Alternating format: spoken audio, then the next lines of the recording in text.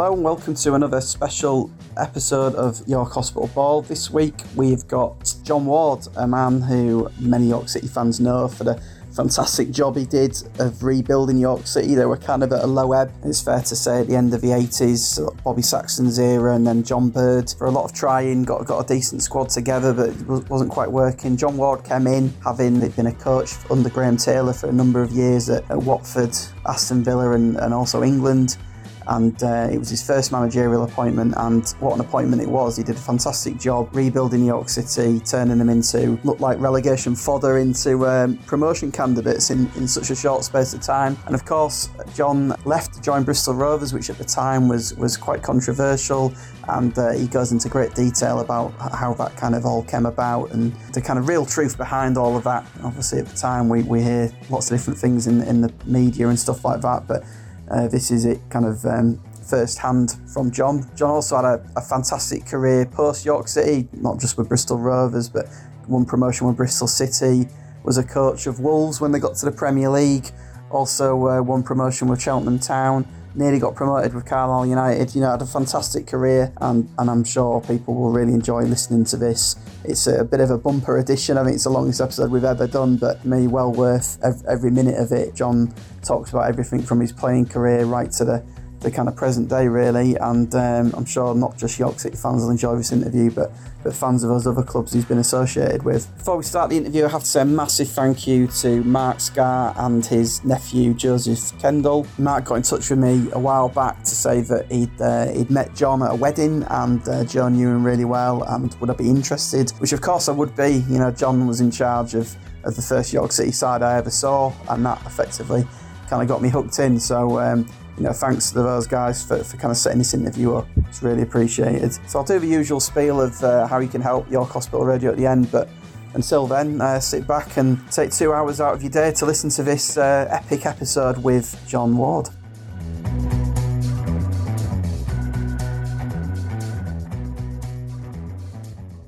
So absolutely delighted to speak to you, John, and I have to start by telling you that I began supporting York City in 1992, so I don't know whether it's a thank you for hooking me in or blame you for hoodwinking me for supporting them all these years. Now, of course, we'll discuss York City at length, but I wanted to sort of look back at your playing career with Lincoln City to start with.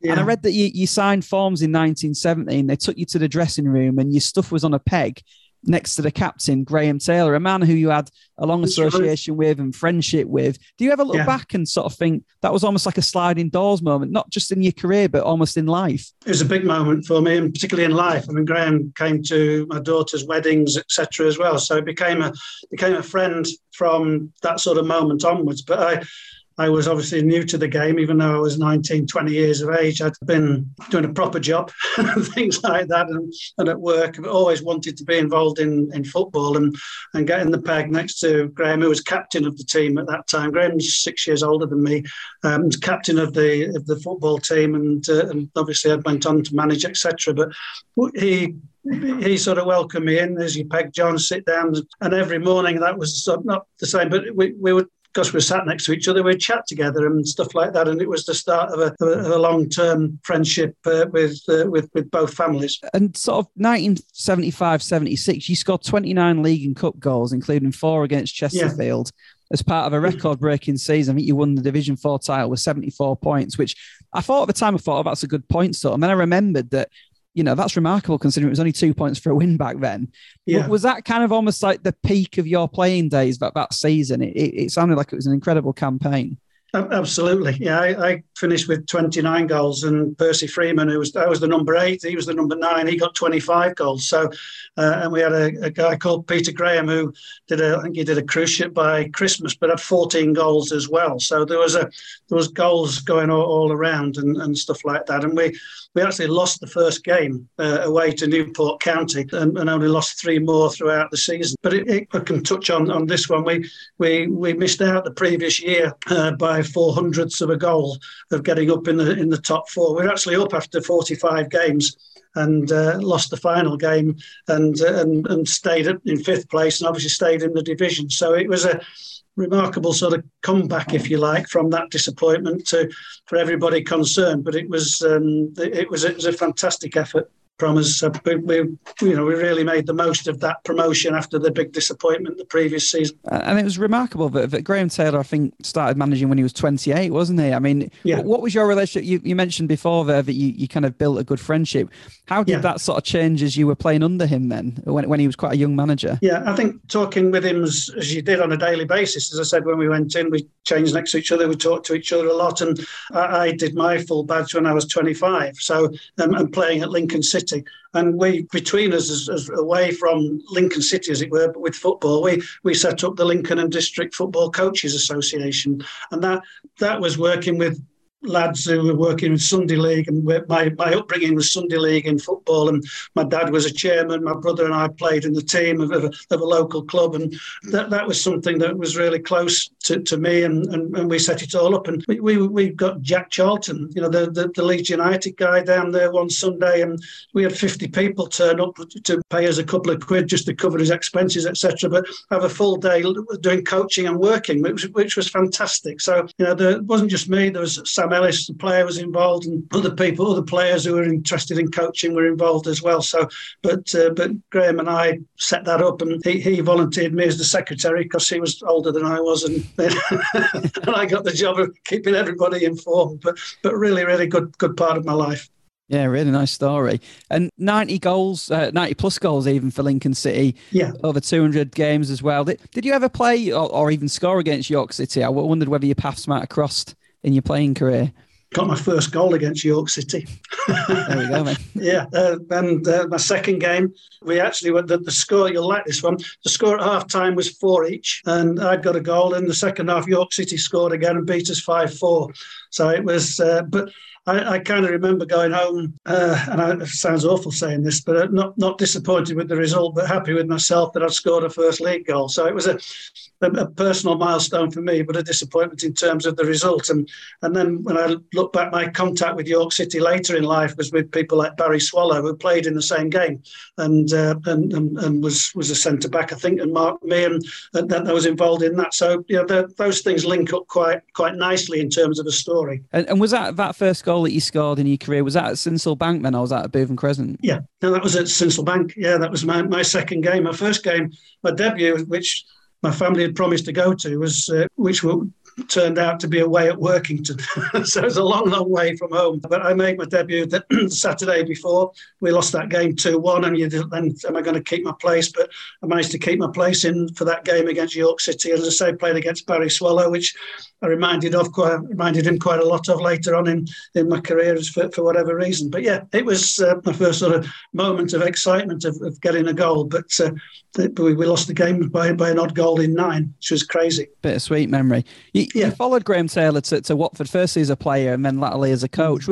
Was coaching always something that you had your eye on doing, or was that sort of Graham's influence? It was always something I was interested in doing. I got involved with a club, with an under-13s club in Lincoln, and sort of worked away. You're trying to do things right, but I'm working with young kids, but the guy that ran it was local, and the players were local. And it actually turned out that Gary Crosby, who later went on to Nottingham Forest Football Club and played in their first team, was a member of that little group. So there's nice little contacts. I'm not claiming anything on that, by the way, but because we're talking about young boys, but it enabled me to learn how to deal with people, learn how to sort of work with people, and make mistakes, I guess, in terms of that. But then, perhaps I could have done this or did that, because we trained in midweek as well for a night, and then we played on the Sunday, and so that's where it all started for me. And I really enjoyed doing that and the teaching side of it. So and working with, say, people like Graham and Sam Ellis, who were good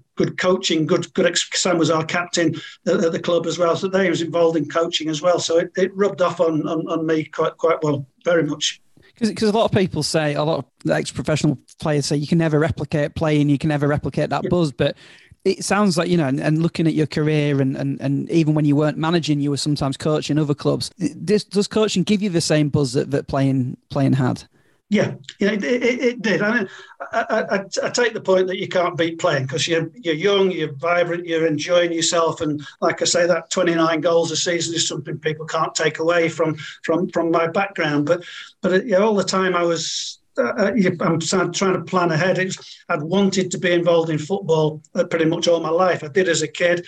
I didn't get in when I was sort of at school age, 16, 17, not till I was near 19 and stuff like that. So I did what I did a proper job or two and things like that, as screen printing and things like that. But football was always something I wanted to do if I got the chance. And I wasn't going to waste it. And I still felt that way as I went into coaching and working and trying to plan ahead and push forward. You never know where you're going to finish up when you complete. I mean, I finished when I was 30, so I was relatively young. I only had like 10 years as a player, but it was like not knowing where your next line's going to be. 2 years prior to that, where am I going to go? You know, I'd had a cartilage operations on both knees and things like that. I had a cruciate ligament go on me, so I'd gone through the ringer a bit.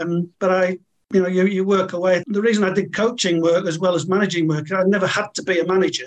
And I spoke to some guys who said, "No, I've got to manage. I want to be a manager." So, well, you're hanging out for just one of 92 places in this country, and even that, how you're going to get into the Premier League, the top division, stuff like that. I was happy coaching and working with other people. I did a 5-year stint at Wolves as an assistant, as a coach, and things like that. So, I never had to be a manager, but I did enjoy doing it, and I did over 750 odd games as a manager. So, I was quite pleased with that kind of record. But coaching players was my aim and my enjoyment.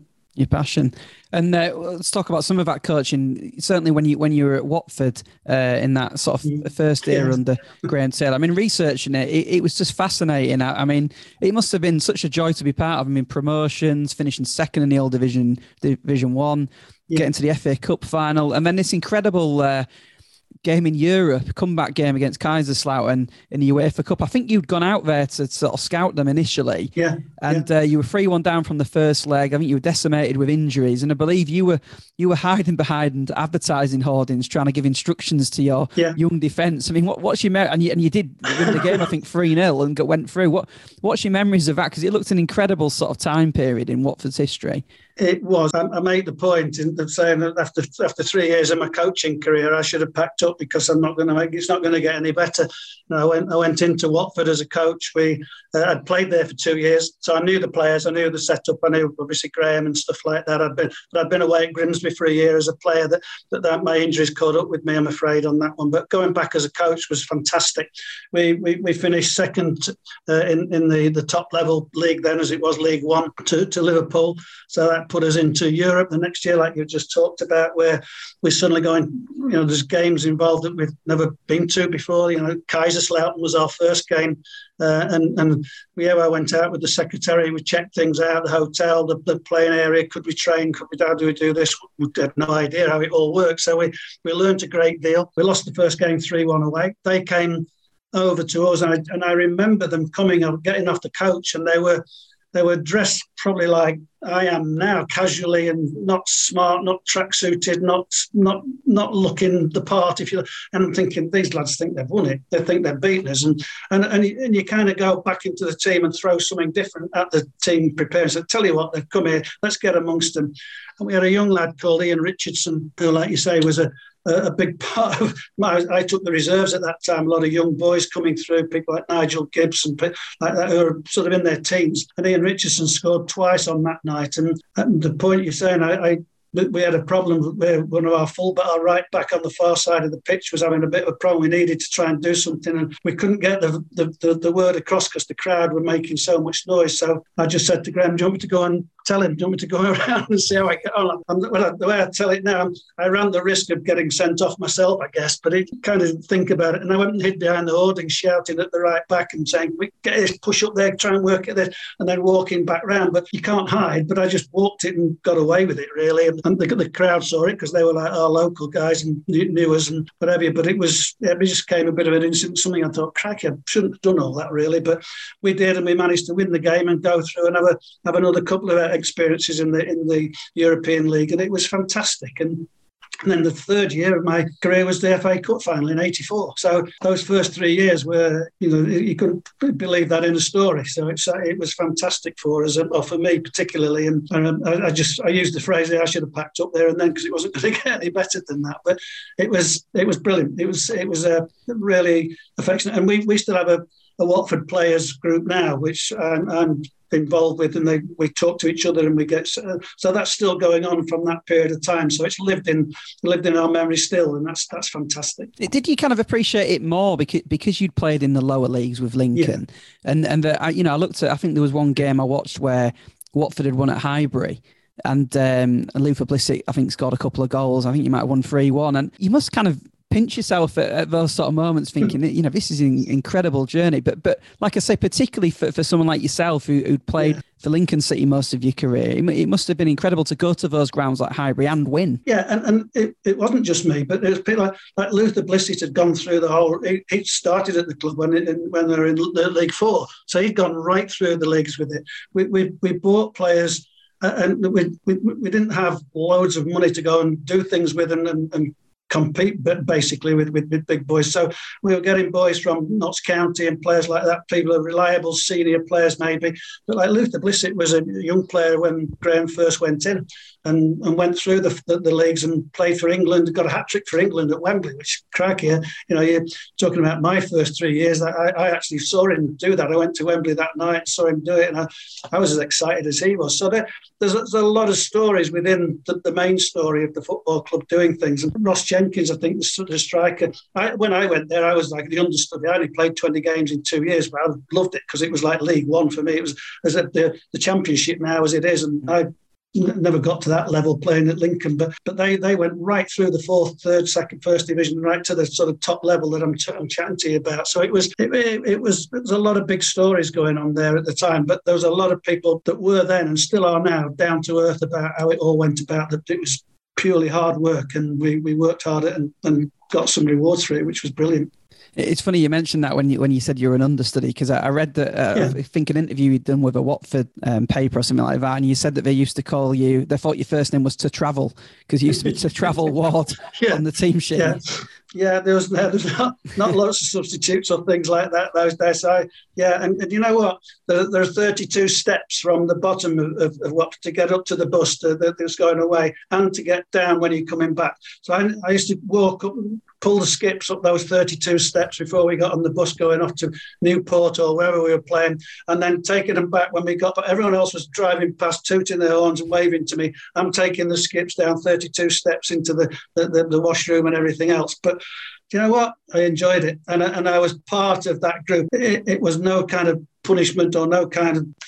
I was going to games where I was learning still at the age of 28 and watching players that I work with every day and supporting them, and I got 20 games out of it myself in 2 years. So I look back at that and thinking, Wardy, you did all right there, and I got 6 goals in 20 games. So.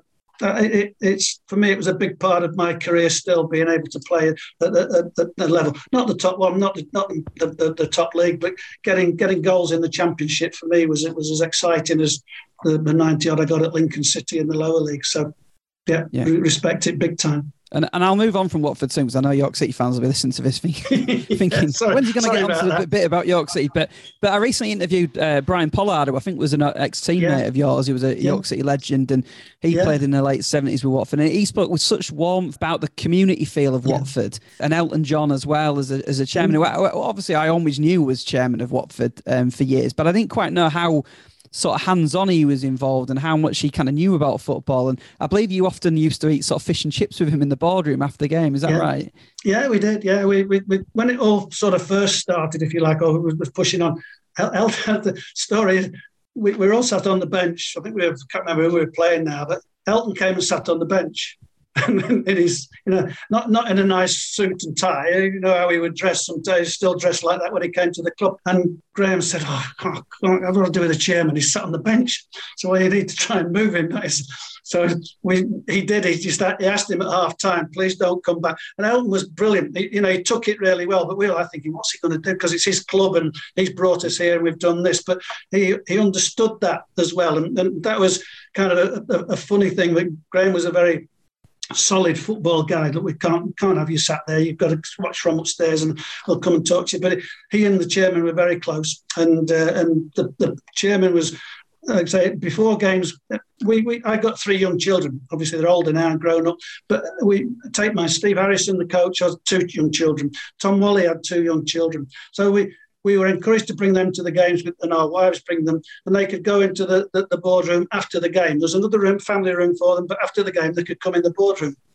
And that was whatever other managers or other football club directors thought this was what our football club was about, and that it was a family club. And some would go off straight away because the kids are running about and what have you. And you say, no, Graham and Elton would both say, no, fine, the kids are fine, leave them, let them have a bit of time. So they've been sat up there watching the game, and that was how it was. And then we'd sit there, and you suddenly get to like 7 o'clock, and someone would say, well, fish and chips, yeah, let's get some. And off they go, and fish and chips would come back, and we'd sit around the boardroom table with the kids, and we had a couple of them falling asleep or whatever, and they'd say, yeah, they're fine, leave them. And sometimes it'd be 8:30, 9 o'clock when we'd all go home from a game we'd been involved in from about 11 o'clock in the morning. And it made people like my wife Ali, who followed likes football anyway, but was part of what we were all doing. They weren't outside of it, and all the families and the ladies were fine. And even before FA Cup games, we would have staff get-togethers with our partners, our wives, and stuff like that. And we'd go to different houses, my house, Graham's house, or whatever, on the night before, and if there's a cup tie on, and we'd sit and we'd have a meal. Sometimes we'd have a fancy dress. It was fun, and it sounds a bit silly talking about fancy dress the night before an FA Cup tie. Yeah, we did that, but then we'd be we'd back in and back there and getting the game sorted out, and so on and so on. And we even did it the night before the FA Cup final. We were in a hotel, and our wives came in to have dinner. We didn't dress up that night, but they came in to have a meal with us, and I think they'd left by sort of 9:30, 10 o'clock. But we kept that thing right through to going to Wembley the next day. And people listening to this think, oh, that was crazy, you shouldn't do that. But we did, and that's what we were. And that's what we all respected and worked really, really hard to achieve and keep it going, basically. And you followed Graham Taylor to Aston Villa, and you had a role under him with England as well. I mean, his achievements in the game were absolutely incredible, probably much more than I realised until I was sort of researching this interview. Do you think he didn't quite get the respect he deserved? I mean, perhaps because of England and, that Impossible Job documentary that was out. But yeah. Gazza and Alan Shearer, who were probably two of England's best players at the time, were very rarely fit in his kind of tenure with England. Or 100% fit. And frankly, the Holland game, England were cheated out of it. I mean, he was hounded by the media, wasn't he? I don't think that would happen in today's game. I know like Gareth Southgate sometimes get criticism, but not at the level like Graham got with the turnip and all that sort of stuff. I mean, that must have been hard for you as a close friend of his to see him kind of go through that at the time. It was, because I wasn't there with him when those sort of things happened. I did a bit with the under-21s, and I did one game when he was a man short, and I helped out and went across to the game with him. But I think, and as I say this as a great friend of his, he made one or two errors that he was a bit embarrassed about. You can imagine his language and things like that. When they came over, I mean, it happened in football, but when it comes out on a TV screen, you think, oh, that's not right. But he was not deserving of some of the information on some of the stuff that came out. And I remember bringing his family up one day. We'd driven, my wife and I come past his house, and there was police people outside. I was in police on duty with press and I rang them. I said, do you want me to come over? Because Graham wasn't there. Graham was away on duty, but they were hounding his family house at the same time, and knowing that he wasn't there. And I rang and asked the family, do you want me to come over and just be there?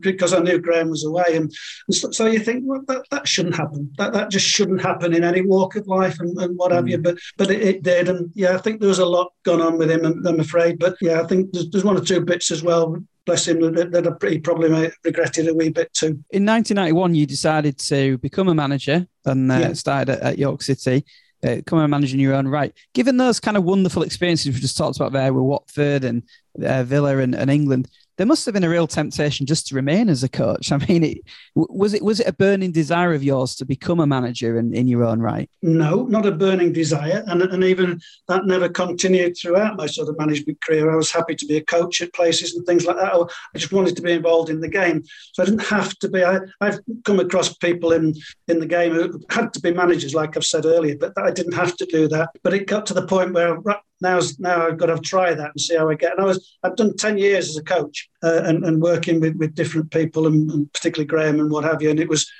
sort of my turn to have a go. And I was applying for jobs as managers and this one came back. There is a story, and I don't know if it's true or not because Graham never told me, but there's a story that he put my name, I applied for it myself, but he put my name forward, and I did put him down as someone to talk to if they wanted to. And anyway, I got the job, whether he spoke about it or not, and I learned so much in terms of that. When you think you've made it a little bit, I think, okay, I'll be all right. And I've done 10 years of this. I'm suddenly sat in an office on my own with no windows. I can't see out, and just thinking, wow, what happens now? So every time someone knocks on the door, I never quite know who it is or what it is or what I've got to deal with. And I'm on a brand new learning curve that I'm now the guy in charge. I'm making decisions, not suggestions. Which you do as a coach, you suggest things to the manager, he makes the decision. And that was my position. And I was working with just 2 or 3 other guys on the coaching side and the physio side, with physio and a couple of coaches. And off I go, So, and I'd get my chairman visiting quite regularly and stuff like that. So I've never really been through that. I'm learning now on the job in a different light. At least he didn't sit on the bench, I guess. No, he didn't, but I can still hear him. Yeah. I can still hear him. Definitely. I remember going to reserve games and I would hear him. Whilst I love York City, 4th bottom of the old 4th division was hardly an attractive proposition. Did you sort of see potential of what you could do and maybe sort of thinking about your experience with Lincoln as a player, thinking similar size club, similar sort of level of support, if we can get this place going, it's got potential? No, I have to answer no to that because what I'd done throughout my 10-year career. I've made notes. I've got books that big and that thick of jobs and games and training sessions and things that had happened, meeting people and what have you. And I went, right, I've got to do this. I made a mistake. I went into York thinking I'm going into like Watford. This is what I'm going to do. The same things. We're going to do things together. We're going to do all this. And I went, right. I'm going to run the London Marathon. And this is when I'm 40 years old now. And I've got involved in running the London Marathon. I'm going to raise money for the club, for a family enclosure for the club. And whilst it was a good thing to do, I shouldn't have done it simply because it taken away some of my attention to the first team and the club itself. Because to go in a London Marathon, you can't just say I'm going to do it and then the next day you go and do it. So I had to go running. I think I got up to 14 miles when I was doing my practice runs, and I did quite a number of those while I'm manager of York City. So I'm going off at night, going off on Sundays, whatever it is. And I look back at that, I got that wrong. And because the results didn't go with what I was trying to do, we didn't get the right results. And I remember sitting downstairs at the club when there's a board meeting up top, and I'm sat with the club secretary, and I'm sitting there talking to him, and I'm thinking, this isn't working. What do you think? And he then, when he went up to the meeting and he came back down and he said, the board want to see you now. So I couldn't sound very good. And he went, you'll be all right. And he just put that into me before he took me up there, just because we'd got on well together. And I went up and they said, look, we appreciate what you've done. Because when we got the money towards the family enclosure, the club paid just the equal amount. So there was a bit of togetherness in that as well. And as I look back on it, I think probably the chairman helped me there and Barry Swallow helped me there, and because I got on well with Barry and stuff like that as well as an ex-player. And so I think I got a decision that went in my favour right at the beginning of my career. And I said, right, I'm going to have no other situations going on apart from the team here. I've got to get through my pre-season. I've got to get some players signed. I've got to get this done. And it happened. It worked out okay for me in the end. But I look back on that thinking, crikey, my career could have started and stopped within 8 months of those situations. But people within the football club backed me up, and I respect that massively. It's interesting because you've answered a lot of my next set of questions, actually, and I've got it written down about the London Marathon, and I wondered whether that was because off the pitch was as important to you as on it, and almost trying to replicate that kind of community feel that you'd experienced at Watford and Lincoln. Is that what was the driving force behind that? Even if you look back now and think, I probably shouldn't have done it. Yeah, absolutely. And because I thought the Watford thing was great, and Watford had started in a similar position, if you like, 4th division, lower down, what can we do? But obviously the thing is, I'm not going to get praise for running the London Marathon if the team don't improve and get promoted or whatever. And I got that wrong. And I've said this before, but I should have put my whole thing into the football. That can come later, the running the London Marathon or raising money or doing something else when you're in a good position on the pitch or within the football club results. And I got it the wrong way around. But I made the decision in the summer to go, right, I've got to get this right. And then I had a chance to go bring in some players in and not moving too much about, but rearranging and making sure my pre-season was spot on. And luckily it worked because we had a really good start to the season. We'll come on to that very, very soon. Just going back slightly, when you first sort of started at York City, did you find it difficult to, because you'd come from kind of almost, you'd seen the riches of Watford and the Europe and all that sort of stuff. I looked at some of the players that you coached, Tony Daly, Paul McGrath, John Barnes, David Platt, worked with Alan Shearer with England. Was it harder to sort of go back down to that level and work with players that clearly were on that level in terms of ability? No, and I say that straight away because I'm a Lincoln boy, and I used to go down on my bike to watch Lincoln City training when I was a kid and school holidays and things like that. And so no, I'd like to think I've kept my feet on the floor. Those things that I said when I went to Watford and those 3 things happened, those 3 years happened. I said I should have packed up there. It's not going to get any better. But I worked at that. I'd worked hard for that previously, and I gave up a good job when I was 19 to go and play for Lincoln City because I wanted to be involved in football. I wanted to do it, and that I never lost that feel. So I never sort of thought that. I thought, right, I've got to do my best job here. And like I said, I got that wrong with the first part of it, but I'd like to think I got it right with the second season, signing my players, getting the thing right, getting the organisation right, because that to do 760 games, that's what I was quite good at. I thought of organising, setting things, but I had a good teacher in Graham Taylor to push me on to those sort of things. And I got it wrong, and then I'd like to think I got it right. Because there was a nucleus of a really good squad there, wasn't it? When I think about it, Dean Kiley, Andy McMillan, good Wayne players. Hall, Paul Stancliffe was a credible player, a leader, Nigel Pepper, great steal in midfield. John McCarthy was, my all-time favourite player. Yeah. John was but given the league position, because I think you took over at fourth bottom and the club ended the season fourth bottom, there must have been a little bit of a temptation, or certainly some managers would have ripped that side completely up. But you kind of, only brought in a few signings. Was that because you saw the potential in that team and you kind of believed in what they could do? Yeah, it was. And I, like I've said before, I won't go back on it all, but I kind of blame myself a little bit for that, for not giving it the attention that I could have done and probably should have done. And like I say, when I wrote those names down here myself, and you think, cracky, there's some good players there. And so, who went on to, like Dean Kiley, who's still working in the game, fantastic. John McCarthy, we sold on. Nigel Pepper, who we got organised and got together. Ray Warburton, Steve Tuttle, Paul Atkin, and Wayne Hall at left back was a good left back. And we just needed to organise. In my view, get it organised and get it together. We've got real good attributes in these guys, and we can get them together. We've got Ian Blackstone, who we got out of non-league,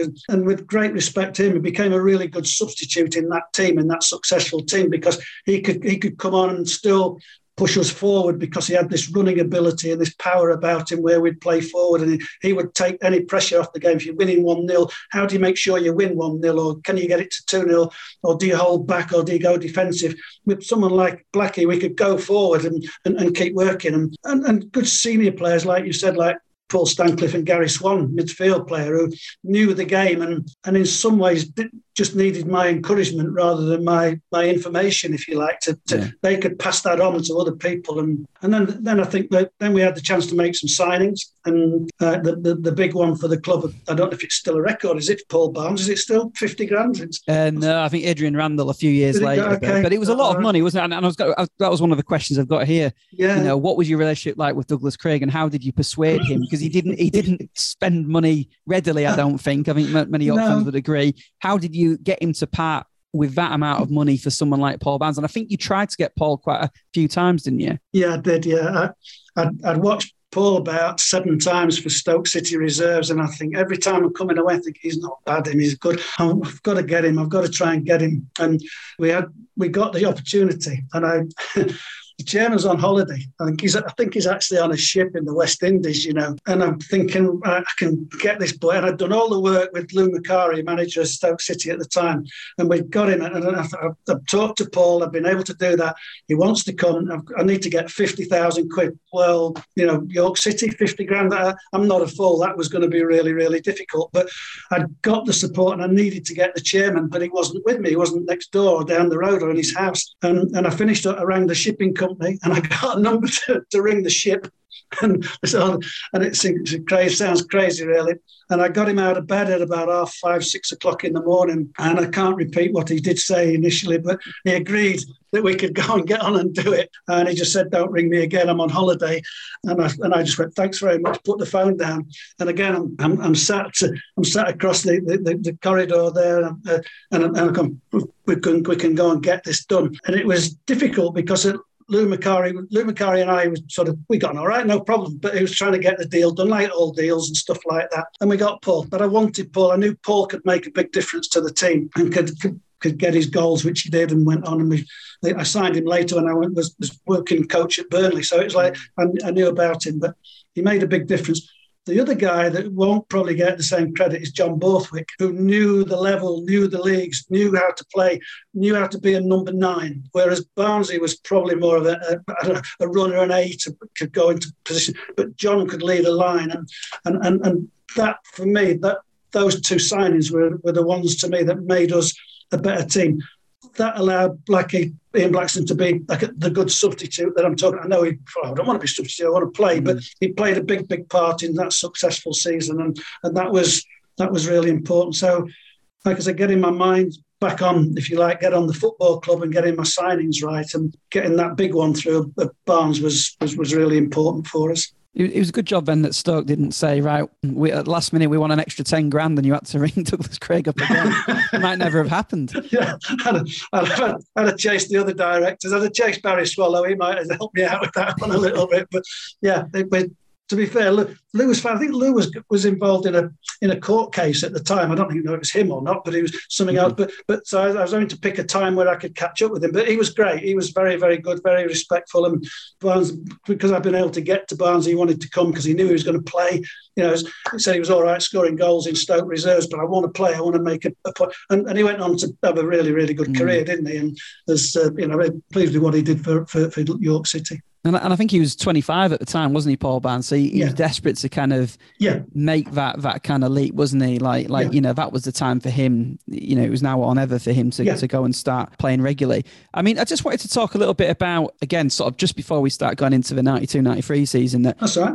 When you started at York City, you know, you didn't bring anyone with you. You know, a lot of managers sort of bring people that they know, and you were in there with Alan Little, and I wondered, you know, what was your impressions of Alan? And what was your relationship like with him when you went into York City? Okay, well, first of all, I wasn't able to bring anybody in. I did ask. I wasn't on a contract. It was, there's your job, this is it. And that was the chairman's view to it all. I had an interview, this is what it is, this is how much you get a week. There's no contract. I'm not offering contracts, not bringing anybody in. You've got to come and get on with the job yourself. Right, okay. So that was a Sunday. I went home, I drove home. 2 hours later, the phone rang and he gave me the job. And I took it and got on with it. I remember going up on the following, that was on a Friday, I think. I remember going up on the Monday, sitting in the, we went sat in the boot room because we could. There was plenty of room for it because there wasn't enough of us. I think Ricky was taking the youngsters, and Jeff and the physio and Alan and I had just had a meeting. We were going off to Burnley prior to the game. They'd picked the team. It was a Tuesday night and stuff like that. So it was, well, we've got to get on with it. But I wanted to coach, and I've done a lot of coaching work, as I say, at Watford and Aston Villa and things like that. But this was now my coaching as a manager. This was me making the big influences. It wasn't me. It wasn't Graham or someone saying to me, just take him for shooting for half an hour, Wardy, and then bring him back. It was me saying, shooting's fine, but that's another day. I've got to get a team sorted and organised. And we did a lot of work together. The lads, the staff were brilliant. They understood it. They worked with me. They worked together. Like, you know, we've got, like I said, Jeff, the physio, was just like, he'd got everybody to look after the knocks and bumps and bruises, and we'd have meetings every morning. We'd organise the day. We had to clear some messes off the training pitch sometimes because it was public areas. We had to take things through. We had to drive the players on a minibus through the town. And instead of making that a tough thing, we made that an enjoyable thing. You know, right, let's get on the bus, come on, everybody on the bus. Last man on the bus has got to stand up, no seats. There's something like that. We had kit on the top. I remember the footballs all blew off one day and we're on the motorway and our crew had to pull up and collect the kit off. But the players mucked in with that. It didn't become a chore. That became something they looked forward to doing. And we tried to make the training the same, and between us all, the coaching side of it, we managed to do that. I think players enjoyed the day at the club, not just the training session or getting rid of things going on, which not just me, but we worked out and planned together. Yeah, and just go back to Alan Little then. Because he was obviously assistant manager brought in by John Bird and was part of that team. Was that ever awkward because he'd been part of the previous regime, or was that something that you kind of? No, that happens in football, doesn't it? You know, and I like I said, I wasn't in that moment. I came in with no contract, everything else. And I wasn't in a strong position to make big changes or anything like that. And the club wasn't. The club wasn't in that position to make big changes or with people or whatever. Plus, I'd been at clubs as a coach where different managers had come in and made decisions, and I just think why would I sack somebody? Not just talking about Alan, but why would I just sack somebody when I don't know him, when I don't know how it works? And football, people chop and change quite readily. And I sat, because before we went off to the game, I sat him in the boot room. I think it was just Jeff and Alan really, and we sat there and we just said, right, this is me. I'm not changing things. Let's get on with it. Can we work together? I want to try and work with you too. You work with me, and we'll be fine. Let's work. And so we'll have meetings each morning. So you can tell me about any injuries, Jeff. You can tell me about possibilities of training. Alan, we'll talk about how we're going to do the coaching day, what we're going to work at it. And I want you to be involved in it as much as me. I don't want to do everything and you just carry the footballs. Let's be together. And that's how I work wherever I went as a manager and talk to people. Let's do it. Yeah, I made some changes later on at different clubs, but I'd given people the opportunity in the first place. These lads were terrific, and I was really pleased when I did leave that Alan took it on and got the promotion that the club wanted, and I was at Wembley to see it, so I was really pleased for him. 92-93, like we said, a fantastic season for York City. Yeah. It started off with 4 straight wins. Paul Barnes got up and running with a goal on the opening day against Rosebery. I think you were manager of a month as well. Did you feel like it was a side capable of promotion at that time, at that stage? Or did you just think, this is a good start, let's see how it kind of pans out? I think that's a good start. Let's see how it works, because I've got another 40-odd to play yet, and some cup ties and stuff like that. Let's see how we go. And it was also a different proposition to the previous year, the bit when I talked about where we didn't get it right and we finished in that bottom 4 position. So it was a question of, right, let's go on, let's see how we can do it. I remember going through, I got manager of the month for the second month as well. And we went through a period of, I think, 6 games without a win, but they were all drawn, if I remember that correctly. Yeah, and it was 9 without a win, including 6 straight draws in December, January, and then you beat Lincoln, which was quite poignant. And I've got a question there. Were you quite worried? Because I think we'd drawn 3-3 at Cardiff as well. So even when the team scored 3, we still weren't able to get a result. Yes, I was concerned about that. At the same time, I'm recognising you're not going to win every game. But we had a great spell of wins, and that put us in a strong position. And I remember going through those six games and thinking, what can I do? What am I doing this right? Have I got this right? Do I need to check? And I've made an odd change here and there and whatever, because we didn't have a big squad, as you know. And I remember ringing Bobby Gould. Bobby Gould was manager at West Bromwich Albion, and I'd come across Bobby and found him as a decent man. And I just rang him up and said, look, I've got a problem. He says, you haven't got a problem? I won't put the other words in, but he said, you haven't got a problem, Wardy, look at you. I said, no. I said, we just had 6 draws. I said, I've done the winnings, we've done that. I said, we've done ever so well. Now we look like we can't win, but we're not losing either. Have you got anything you can help me with? And he just said, yeah. Are you picking your best team? And I went, I'm trying to. Have you made changes? Yeah, I've made 1 or 2. Pick your best team. Sort out your best team. Do you know what it is? And I went, yeah, I think so. Pick your best team and stick with it. They'll be all right for you. Because that's what you've been doing when you win. You don't even think about it. Just go, well, same team, off you go. Boom. And I went, and you know what? Sometimes in life, the simplest things you can miss. And he came out and I went, I put the phone on, I went, why didn't I know that? And because I'm wrapped up in the whole thing, why didn't I come up with that? And you need that. You need someone else to tell you, just have a think of that and stick with it. Nothing complicated, nothing clever. and I tried to do what we talked about. And all the players I've interviewed from that era, and I've interviewed a fair amount of them, to be honest, to talk about the sort of quality of coaching and the tactics that you kind of employed in that era. What was your sort of early coaching philosophy? What things did you get the team to work on when you said you sat with Alan and you decide what you were going to do with training drills?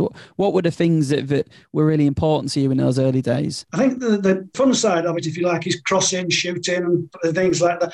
But for me, the organisation was what we'd done for days and days and days at Watford was team organisation.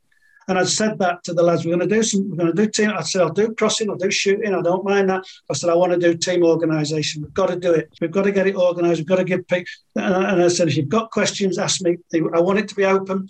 I said, if you want to sort of discuss it, we'll sit and talk about it. Knowing really that players might not do that, but they, the odd one or two, Stancliffe would do. Well, I'm not sure about that, Gaffer. Right? Okay, what's up, Stan? Let's discuss it. And as long as it's done in that way, I don't mind. And that's what we did, right? This is the team. Nigel Pepper was a good midfield player, but he got better when he was in an organised position. Yes, you can go forward, Pep, but look who you've got next. You've got Gary Swan. If he sits, you go. If you go, he sits. And you two work together. And Swanee go, yeah, I've done that all my life, sort of thing. And that's what I do as a midfield player. I'll do that for you. And it was like, Blackie, what you do? But you come on, you make a big difference to the team when you come on here. And I said, if you do that for us, brilliant. So, and yes, I'm not going to not pick you, but if, at the moment, look, I've got Barnsley now, and everything's going well. And there was a respect within the group of each other, and I think that was really important, and for us to get that, and that's what we kept to. We had fun things as well. We had a few cracks different. I remember we took the minibus down a one-way street the wrong way one day, and we think, oh, Keith Ushy said, do you mind if I do this and do that? I went, yeah, let's do it. So we called a meeting at 2:00 for everybody. And Keith, who knew people on the police force, we brought a policeman in who said, right, we've had reports that your minibus is going on. They're all going, oh no. And in the end, it was a bit of fun and a bit of joke. And it was a policeman friend of Keith's. And those sort of things responded well within the group. But the respect was there. And that was the big thing that I'm trying to get to. That, yeah, we had fun, but we had respect of each other. And that made us better as a group of people. Because there were some characters in there as well, weren't there? Like Nigel Pepper and Tony Canham, I think, were kind of the jokers of that side, weren't they? Yeah, good fun, but nothing unpleasant.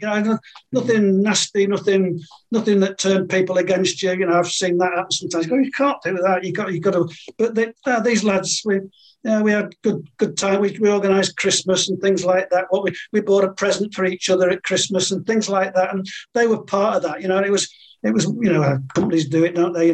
I'd buy you a present, but you wouldn't know I'd bought it. Oh, yeah, here's yours. And, well, that's all that. And go, I've done. And these lads enjoyed that, but we had big respect for each other whilst doing it. And it was just part of the getting together. And then Saturday, the team became there, and that's what we're at it together. Yes, we'd make some mistakes. Yes, but when we enjoyed things, when we got things right, when we helped each other, great, loved it. They enjoyed it, and they got a big reward at the end of that season. One of the Saturdays that they were at it was against Scunthorpe. I wondered what your take was on this game when they won 5-1. It was a game that was like a snowstorm. Paul Barnes scored 4 goals. There was an orange ball in there, which, again, these sort of games wouldn't happen these days, would they? Yeah. I mean, you've worked with a lot of strikers in your time, some really, really top strikers. How good was Paul Barnes? What was he like to work with? Really good to work with, and good as a player, and good as a person. And I think that's the big thing. They've got to be the right person as well as becoming the player. If he gets carried away with the hard work side of it, which has got to be for everybody, then you're going to lose some of it. But I'd seen Paul, as I say before, and I thought he scores, he gets goals, this lad. And I remember a bit later on, I took him to Burnley, and I encouraged Burnley to sign him. I was the coach and said, you need a striker. And he came and he went 3 or 4 games without a goal. So people were... I'm thinking, oh, come on, Barney, come on. And then he suddenly played, then he suddenly come and got 5. And he went, 1, 2, 3. Like that. And then he got 4. And then he was doing that to the crowd. And because I'm sitting back on the bench going, yes, good lad. So he got like a goal a game at the end of it, whereas the previous 4 games he hadn't scored, and question marks are being thrown at him. And I went, he'll be all right. He'll be okay, this boy. And that's what he was. He was that type of person. took a lot to knock him back. He would bounce back quickly and come through, and liked him a lot. And of course, Bristol Rovers came in for you at quite a significant time in the season, offering you, I think, a £250,000 contract, which I guess would have been really tough for you to turn down for you and your family. How difficult was that decision? Because it must have been a temptation, despite, I think you've said before that money isn't your motivation in football at all. But it must have been sort of really tempting to sort of stay with York. You built that club up in quite a short amount of time, really. We talk about, this was your, only your second season at the club, and it had gone from being fourth bottom to right near the top of the table. Were you tempted to stay, and did Douglas Craig make you a counter offer? Would that have worked? Talk us through that kind of time period. Okay, the first time they came in, I said no. So they'd been in twice, and I said no, I'm fine here, thank you. And the chairman did give me an increase, but I asked him then, what about a contract? If you give me a contract, Chairman, that's fine. Then the whole thing's finished and done with, and you come out of it looking well, and I'm fine. And that wasn't about the money. That was just about the contract side of it. Sorry, so you still work on a contract. So I thought when you said that before that was just your initial sort of couple of months at York City. No, even that time when Bristol Rovers came in, you didn't have a contract. No, didn't have a contract, and they never had a contract all the time I was there. And I just said to him, this was because this has been part of my upbringing as a player and stuff like contracts and I said, look, I'm married, 3 kids, I've got a mortgage, I've got same as lots of people, and you can sack me tomorrow and give me nothing, and off I go, and I'm on my own again. And I said, that's fine. I said, but he offered me an increase, but not a contract. And I went, fine, okay, but that's okay, I'll take it. They came back a couple of months later, probably something like that, and they made me another offer, which was 3-year contract, and it was that more than. I'm sure it wasn't £250,000 like you're saying, but that's been reported. That was even impressive at the time. So. Yeah, well, that makes a good story. It's a round figure, isn't it? Yeah.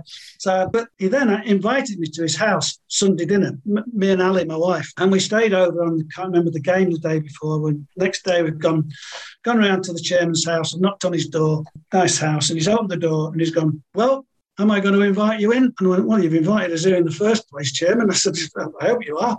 And he said, well, are you staying or are you going? I said, well, that's what we're here to talk about. And that's, that was his sort of, I was stood at the door thinking, well, shut the door, I'm going back to the Midlands if you're going to shut the door on me and my wife. But he didn't. We went in and we chatted. And it was just his way of being jokey about it. I got on fine with him, by the way. Don't get me wrong, my stories about him. He was a different kind of guy than I'd worked with before, but he was my chairman, obviously. And he made me an offer, but no contract. And that was my biggest bugbear, really, and my biggest problem. And in the end, I thought about it all for a week, and we were playing away at Barnet. And I thought, I've got to make the decision because they're travelling Friday. And I did on the Thursday. I said, no, I'm going to go. I'm going to go to down there. I've got to go to Bristol. So I'm sorry, but and that was okay. And I'd gone into the club. I'd gone to see the players. I'd gone to see everybody. And I thought everything's fine. And then suddenly he came back and he went, I had these big pieces of paper. He put them down in front of me. And I went, what's that? He said, it's a court injunction, because he was a magistrate, wasn't he? Did you know that he was a magistrate? Yeah. And he's took a court injunction out on me, changed his jobs. And I said, well, you can't do that. I said, I've got no contract. He said, no, you have. You've got a contract because you've. I said, yeah, but it's my job. And in the end, I think he got 10 grand out of Bristol and Bristol Rovers. And I went home on the Friday. And it got to 3:00 on the Saturday afternoon when I'd arranged to go to Bristol Rovers, and I'm going to take my dog for a walk because I rung the League Managers Association and they went, John, you can't go, you can't do that. I said, well, he's actually threatened to send me to prison. Well, the threat on the thing says that. Listen, if I do this, that's why you can't go. I said, but surely, I've never been threatened with prison in my life. I'm just changing a job. And they said, no, you can't go until we get it organised. So I couldn't go to Bristol and I couldn't go to Barnet. It was Barnet. The team went, and so I took the dog for a walk at 3:00. So right, I'm out of the way and just went off and walked the dog. And in the end, I think the club paid £10,000 for me, and I went to join them. But it was that annoyed me a bit. But then I understand it more now as I've got older and a bit wiser, and go, okay, yeah, I see what he's done. was going to say, did that leave a bit of a sour taste? Because effectively it sounds like you wanted to stay, you just wanted the contract, and you would have signed it even if it was less than what Bristol Rovers were offering you. But it was that kind of stubbornness from Douglas that prevented you from staying, and almost effectively sort of forced you to kind of speak to Bristol Rovers. But it must have been quite flattering that Bristol Rovers were courting you,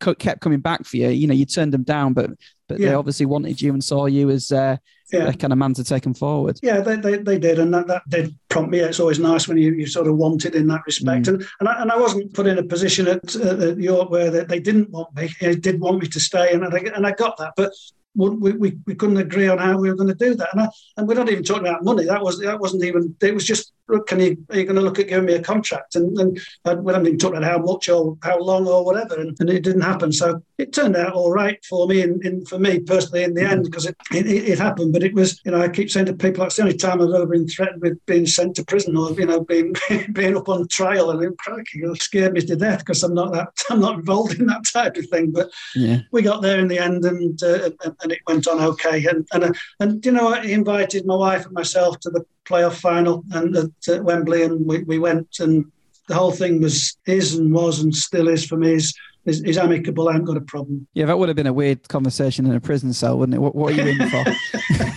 I was leaving York City for Bristol Rovers. It'd have probably been more interesting on this chat with you than the one you've got up here at the minute. But yeah, it would be. What? How did you feel when York won promotion? How did you feel when they won 5-1 at Barnet that day you were walking the dog? Did you have were you happy for Alan? Did you give him words of encouragement when you left? I did, yes, I did. I had no problem with it.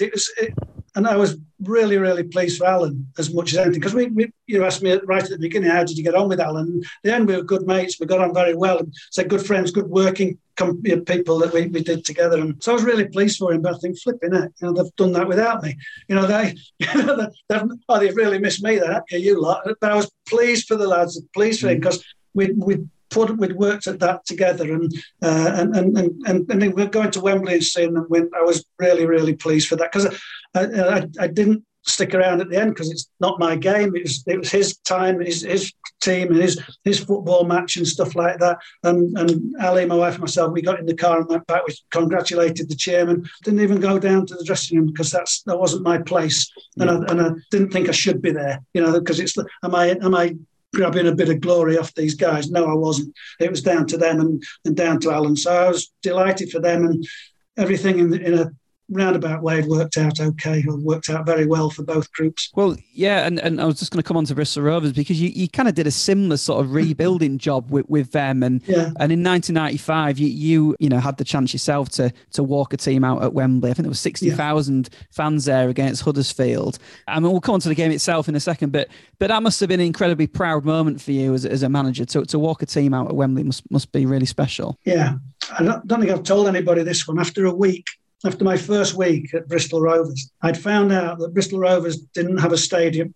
They played at Bath City. Didn't have a training ground. We trained at a local works company. It didn't have offices around. They were at Bath City. There was an office in a different part of Bristol. It didn't have things that I hadn't really looked at in a deep way. And after a week, I remember ringing home and saying, I think I've made a mistake, And as calm as I said, what do you mean? I said, I just think we haven't got anything. So we better do something about it. And Ali, my wife's always been like, well, you've done it now, you better do something about it. And I actually I went, right, yeah, she's got a point. So I had a T-shirt made up, and I called us, the club, the beggars, stealers and borrowers. So we don't own anything. So we're begging and we're stealing and we're borrowing. What can we do? And that kind of put a collection with the supporters. Yeah, he's right. We haven't got anything, but he's come here to try and do it. And we were in a relegation position anyway, so we got relegated. And then it was right.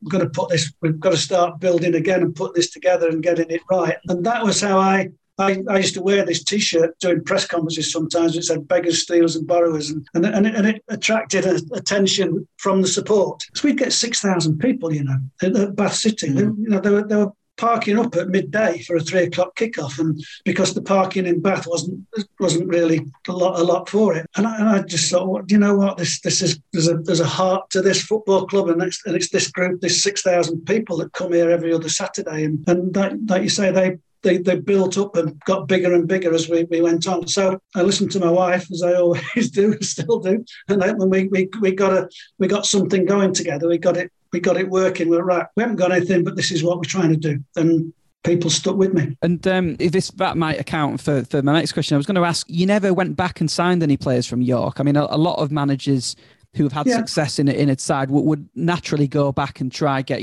a couple of players. I was sort of thinking you had Marcus Stewart up front. It was fantastic. Had a great career. I'm sure it probably went through your mind that having a Stewart and Barnes partnership would be great for Bristol Rovers. Was that because you didn't have the money to do that then? Did you ever, or was it kind of like an agreement with Douglas Craig that you wouldn't go back and take any of the players? No agreement. No, we didn't. He didn't go to that department with me. It was we didn't even discuss that really with York City.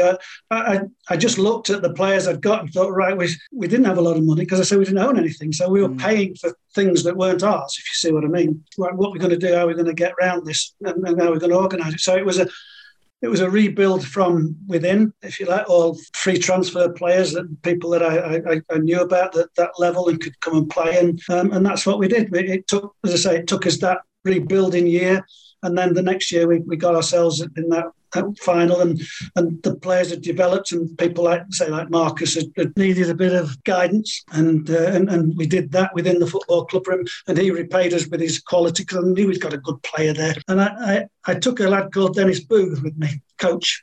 And Dennis and I had played at Lincoln City, so I knew Dennis really, really well. Dennis was two things in one person. Dennis was a really good coach, but he was also a bit of a comic and a bit of comedian, and he could have a bit of fun with people, whereas I'm a bit more serious, and particularly when my football comes around, I can have a bit of jokey, a bit of fun. Kind of like what Steve Harrison was at Watford. Yeah. But Steve was also a very good coach, so they covered this thing. So I said to Dennis, come down with me. And Dennis worked hard with people like Marcus Stewart. They would stay after us. They developed a bond, if you like, as coach. And Marcus would say, 20 minutes at the end, Boothie? He'd go, yeah, get yourself ready. You're right, no problem. So they'd go off for 20 minutes at the end, and I might be doing a warm down or something like that with the other group. They said, well, I said, no, that's what's all right. Don't worry, everything's fine. And that was important to me. That Dennis was also a big help to me. We lived together. We rented a house together. That was annoying because he's a smoker and I wasn't. But I made him go outside, so that was all right.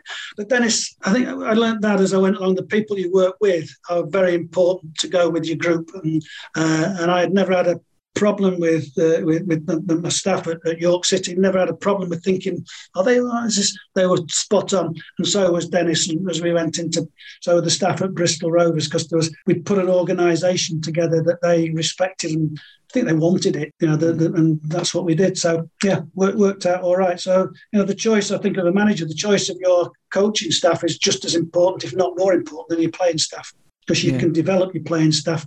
Not sure you can. It depends if your coach is really into that. They can get some joy out of that, out of the development of your team. I mean, there's such fine margins in football, and that playoff final against Huddersfield, you lost 2-1 to Neil Warnock's side, but. Yeah. Such a golden chance at 1-1, wasn't it? I think it was Gareth Taylor missed. I'm not quite sure how he missed. And then, you go on to lose that game. And I think a year later, you left Bristol Rovers. I mean, you must look back on that game and think, if only he'd scored that chance, because I don't think there was long to go. There wasn't. No, and it was like I say, it would have probably been a winner. I mean, as I've got older and wiser, I suppose, you think, these things happen in football and whatever. But I look back on it more as proud that we got that far and we'd improved the team and the club that much and got ourselves there. And then we sold Gareth for £1 million. And I remember when I left, Marcus Stewart gone sort of public, said, I'm not going to play for Bristol Rovers again. And he didn't.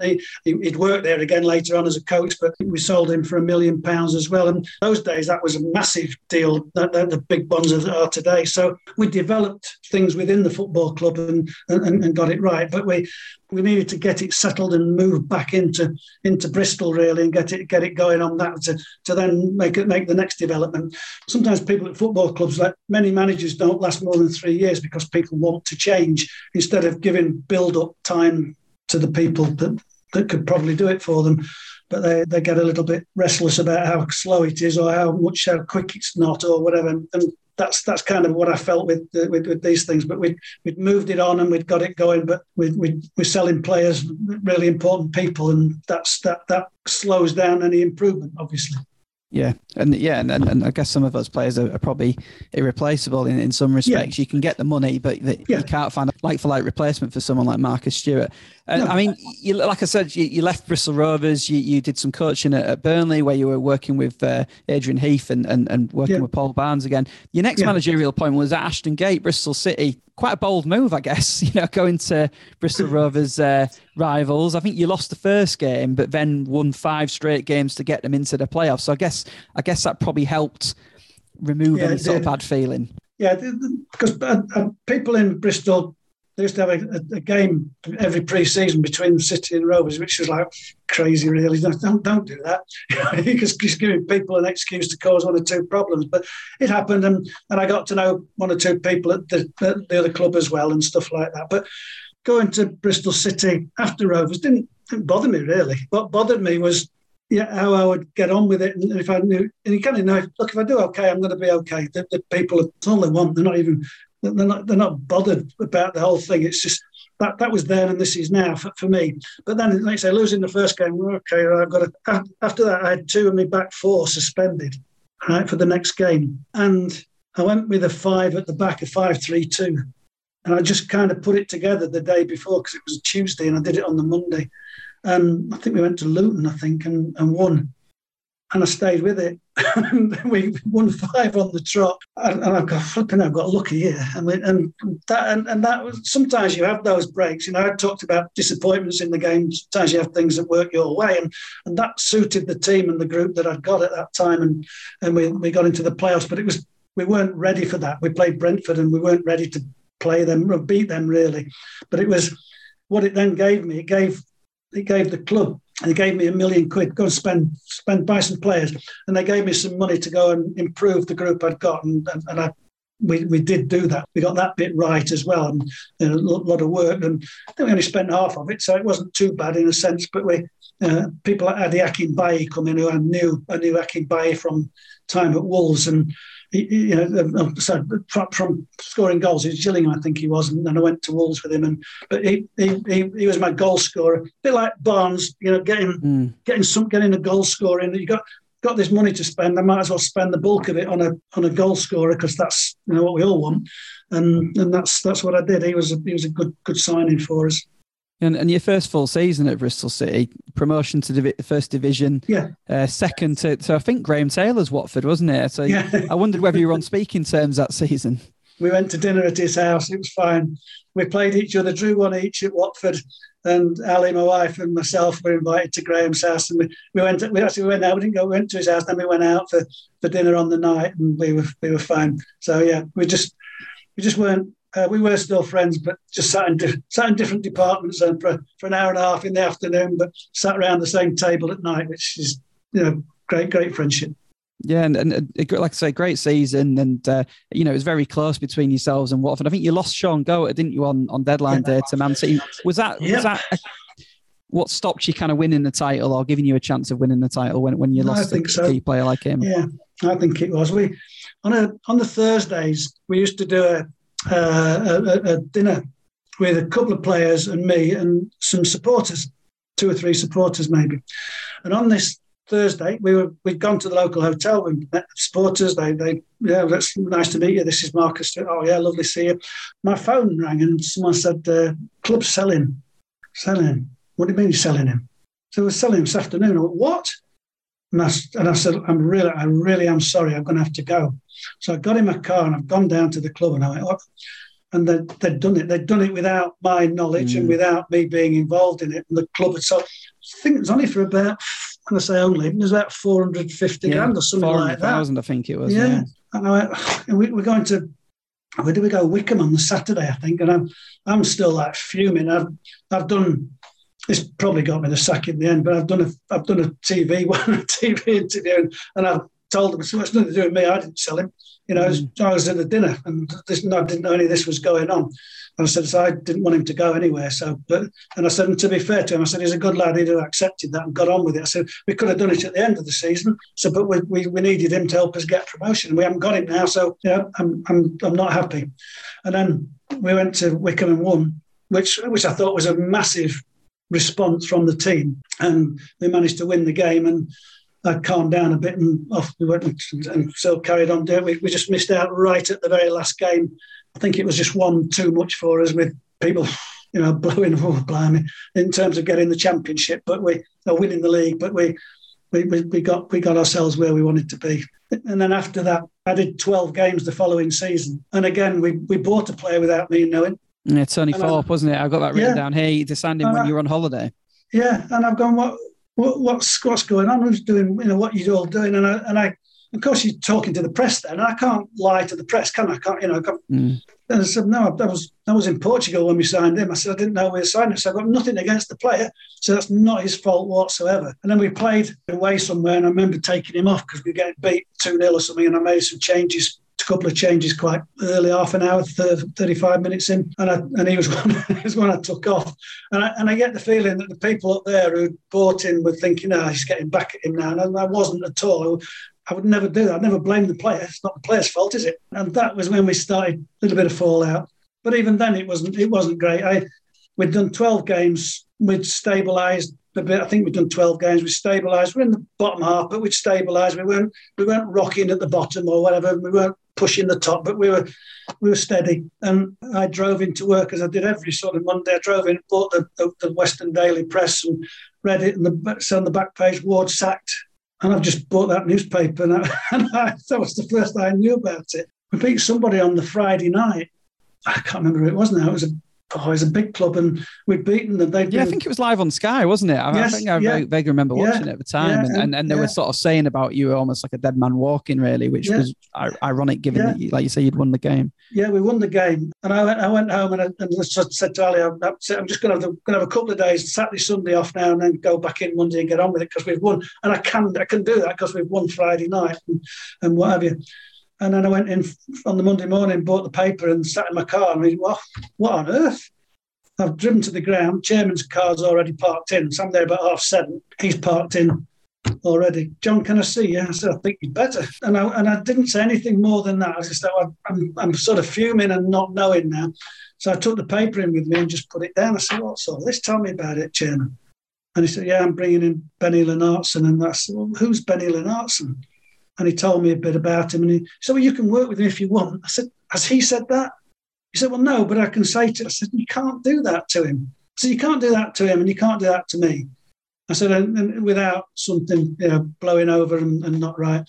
And I sat at the club all day Monday. I went to my accommodation on the Monday night. I went on Tuesday and stayed there all day Tuesday.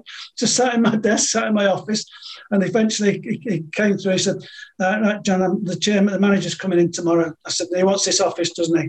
He said, yeah. I said, right. I said, I'm going home. I'll go home tonight. Then I said, but you've done it all wrong. I said, I'm not there to help you or support any of it. I can't. And I've driven home, and as I've got home, I'm listening to the Radio 5 Live and stuff like that.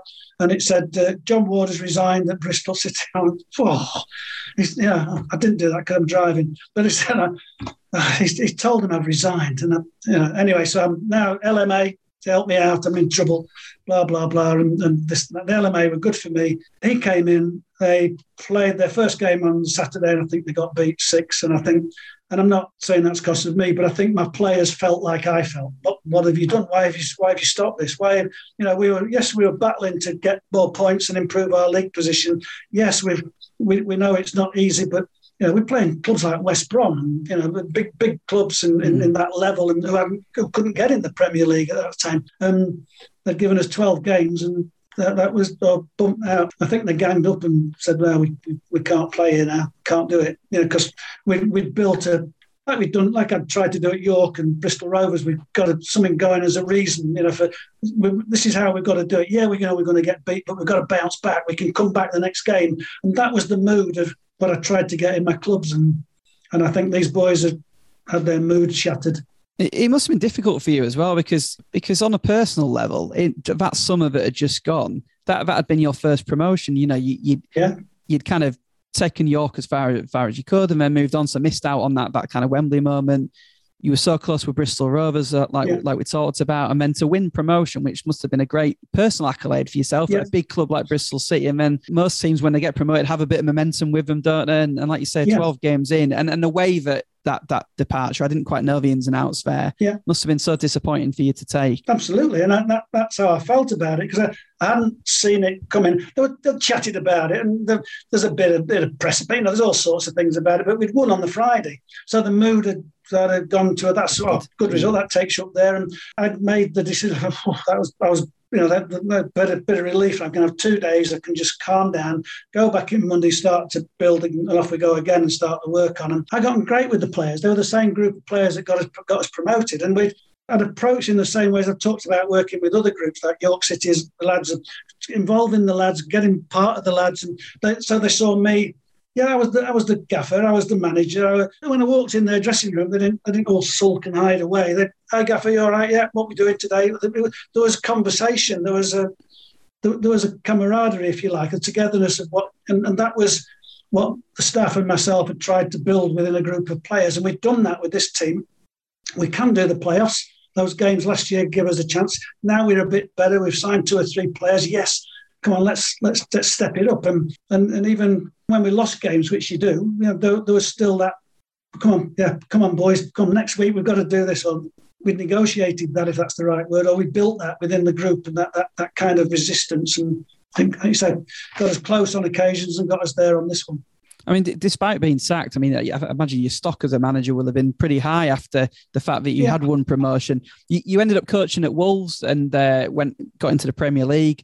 I think that was part of your sort of 5 years away from management, and then went to Cheltenham in 2003, which was clearly a great time for you. I mean, promotion via the playoffs in 2006. And I think you're quoted as saying that was the best thing you'd ever done in football, which is some accolade based on, the previous stories and the experiences and achievements you'd had in the game to this point. So what was it about Cheltenham that was so special? They supported my rebuild very, very much, publicly and personally. It was second bottom. It was in danger of going out the division, out the Football League. It'd been a non-league club previously and didn't want to do it again. And I said to the players, right, we're going, and sounds like a familiar story, right, we're going to work team shape, we're going to do this every day. I said, it might be half an hour, it might be 2 hours, it's up to you. I said, it's up to me. I said, I'm not against playing head tennis, I'm not against five-a-sides, I'm not against crossing and shooting because it's part of it. But I said, we've got to get organised. I had a good friend of mine is Keith Downing, who went on to manage, took him down there as well as a coach a bit later on. And he would ring me up and say, got a draw? Any draws today? Yeah, I've got another draw. Yeah, we're just drawing away at Kidderminster, 1 each. Yeah, done all right, Keith. Bump, thank you. And he would laugh because you've got a result away from home. You've dug in and got this and got that. And so that's what we've got to do. And we managed to go from second bottom to 14th, if I remember it rightly. I think the second season we finished 14th again, and then the third season we pushed it up. I do my local press and stuff like that and say, look, we're trying to rebuild. It's going to take some time because we're getting 3,500, 4,000 people. The big supporters, we need to keep them coming. We need to get a few more if we can, but we can't go throwing money away. We've got to look after the football club. It's got to be here for other people. We've got to make sure it works. And they supported all of that. And we managed to build it. We managed to do these things and stuff like that. And again, it was something I'd done before. And I learned all this off Graham, by the way. We go right back to Graham Taylor, rebuilding and putting things together and getting people in the right positions and the right mood, if you like, of getting things done. And I remember going through a spell of losing 6 or 7 games on the trot. And we lost the game at home one night. And I drove home with Ali, and I'm thinking, this might be it. So we've gone 7 or 8 games without a win. This might be it. Ali, I don't know what they're thinking. And I've got home. And it's just a Saturday. Sorry, not a midweek. It was a Saturday. So at 8 o'clock at night, the phone rings. and it's the chairman. And I've gone, chairman? I go, oh, chairman, you're all right. He said, John, I just want to say that we're supporting you totally. The board have had a meeting. We support you absolutely, totally. Not one question of a doubt. We want you to keep going. We know how you're thinking a little bit. We know it's disappointing for you, but we're behind you and we want to go well. And I went, wow. Tell me another manager who's had a call like that, but one where they mean it. We might have had some where they don't quite mean it all, but they meant it big vote time. Of confidence. Yeah, it was fantastic. But it was the chairman who'd done it. It wasn't the club secretary. He'd done it. If anything had gone wrong, I could go back to him and say, "Why did you tell me that? You're the chairman." But he wasn't that type of guy. He'd been there when they were non-league, so he'd been through the ups and downs, and I just felt a lot better. And I just went, wow, that is incredible. And just opened a bottle of wine and said, I didn't drink it all, but just thank you very much. That's right. So and Ali said, there you go. You're working with good people. Go and get on with it. Good words off my wife yet again. but she was right, and she felt that way about it because she came to the games and stuff. So, but yeah, they were massive supporters of that. Even in disappointment and defeat, they were massively supporting and let it be known. And you got your reward, didn't you? Beating Grimsby. I think it was at the Millennium Stadium, wasn't it? To win promotion. And again, having fallen sort of short of a sort of fine margin with Bristol Rovers, it must have been great to be on the other side of that. And I presume that's why you said it was the best thing you'd done in football. Yeah, with people, the people side of it as well. That was one of my reasons for saying that. Not that I disrespect other people, but the way that I've just explained to you. But they also, I asked if we could stay over. And because I said, look, this might be the final we get. Can we stay over? And the club said, yeah. And the chairman, and we stayed over on the Friday and the Saturday, which was a lot of money for the club. And it wasn't a massive crowd. It wasn't a big cash builder or anything like that. But they agreed that we could do it. And because of that, I could tell the players that we're doing this, we're staying over. And a number of the players' families stayed over as well, their parents or whatever. And on the Saturday night, you can imagine our feeling, how we were and stuff like that. Friday, we built together, and I had 2 scouts. I'd invited them. I'd been able to invite them to the game, and they were shaking. They're nervous as wrecks, really, but they were proud to come there. And when we'd won it was party time. And the families and my 2 scouts, we all joined in together. We'd stayed together. And I remember, I don't know, going to bed at 1 a.m, leaving some of them there, but taking the trophy and sticking it at the side of the bed and just saying, and luckily it was still there in the morning. Nobody, and I just got that. But the chairman had driven home, dropped his family off and driven back to be at the party, which again was a big plus because he wanted to be part of the group. And that was after he'd said those things to me before. And you just think, good, I was so pleased for him that what he'd said and what they'd done, that we'd paid off with this, or we'd paid them back a little bit with this sort of promotion side. So, but yeah, good work but hard work, but good response. You ended up leaving Cheltenham for Carlisle after 4 years, which must have been a real tough decision to make, given exactly what you've just said there about your kind of love for the club and the chairman. Do you regret that sort of the way that you left Cheltenham for Carlisle, or was it just that you'd maybe taken them as far as you could after 4 years? 2 things. Yeah, I do regret it, and I regret it on the base that I went to Carlisle expecting similar ways of similar size club and things like that, and we can do this and build that one and get this one and get that one, and leaving the one I'd got. They got a good fee for me in terms of contract and stuff like that. So that respect, financially, they were very well off in terms of that. Carlisle went big time and flew me and Ali up from Coventry Airport, flew us to Carlisle, circled the ground because they didn't want me to be seen at the club. And I'm not one. Dropped us off and talked about it, and we got the job and got through to the playoffs. And I'd looked at it all and said, right. And I'd come so it's the first time in 30 years that we've got this. Now that we've achieved this. Leeds United away, flipping out. Where Carlisle United, they're going to Leeds, beat them 2-1. They scored late on it. It'd been 2-0. But anyway, great result. Got back at home. 12,000 people in a 15,000-seater stadium, standing and seating. And I couldn't understand that. 3,000 had come from there, as from the opposition as well. And I thought, what's happened here? Where is everybody? Where's all these people that were craving for this success? And it annoyed me, and to a point that we lost the game. We lost it 2-0 because some of my players, we didn't cope with it very well the second game. We weren't big enough, I don't think, to deal with it at that particular time, because we'd done it quite rapidly. Bit like I'd said before, we got there too soon. But having said that, we got beat, we got knocked out, and it's a real disappointment. But we've had a function, a player of the year function afterwards. Really difficult rolling. And one guy's come up to me, a supporter, and he said, "I blame you for not getting promoted, you know." I said, "What do you blame me for?" He said, "Getting beat." Getting back to what, by Leeds United? But yeah. So I said, who do you give success to for getting in the playoffs that you haven't done for 30 years? And he went, "Oh, no, I'm not involved with that. But you cost us promotion, you have." And I said, "I've given you the chance to get promotion. Who else has given you that in the last 30 years? And someone had to come and tear me away because they could see me getting.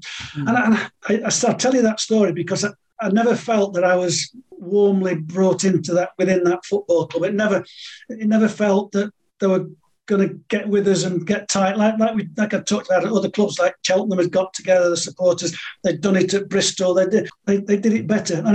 And I regret leaving Cheltenham and going there because of that, but I didn't know that at the time, obviously. But I think I've gone from a friendly football club, if you like, to one that's not everybody. And it's not that one guy that's upset me, but there was a feel about the place that was. I remember a game, I think we played Port Vale at home, and we were losing 2-0, and we half time we hadn't played well, and I'm coming off and got a bit of stick, and that's fine. It happens.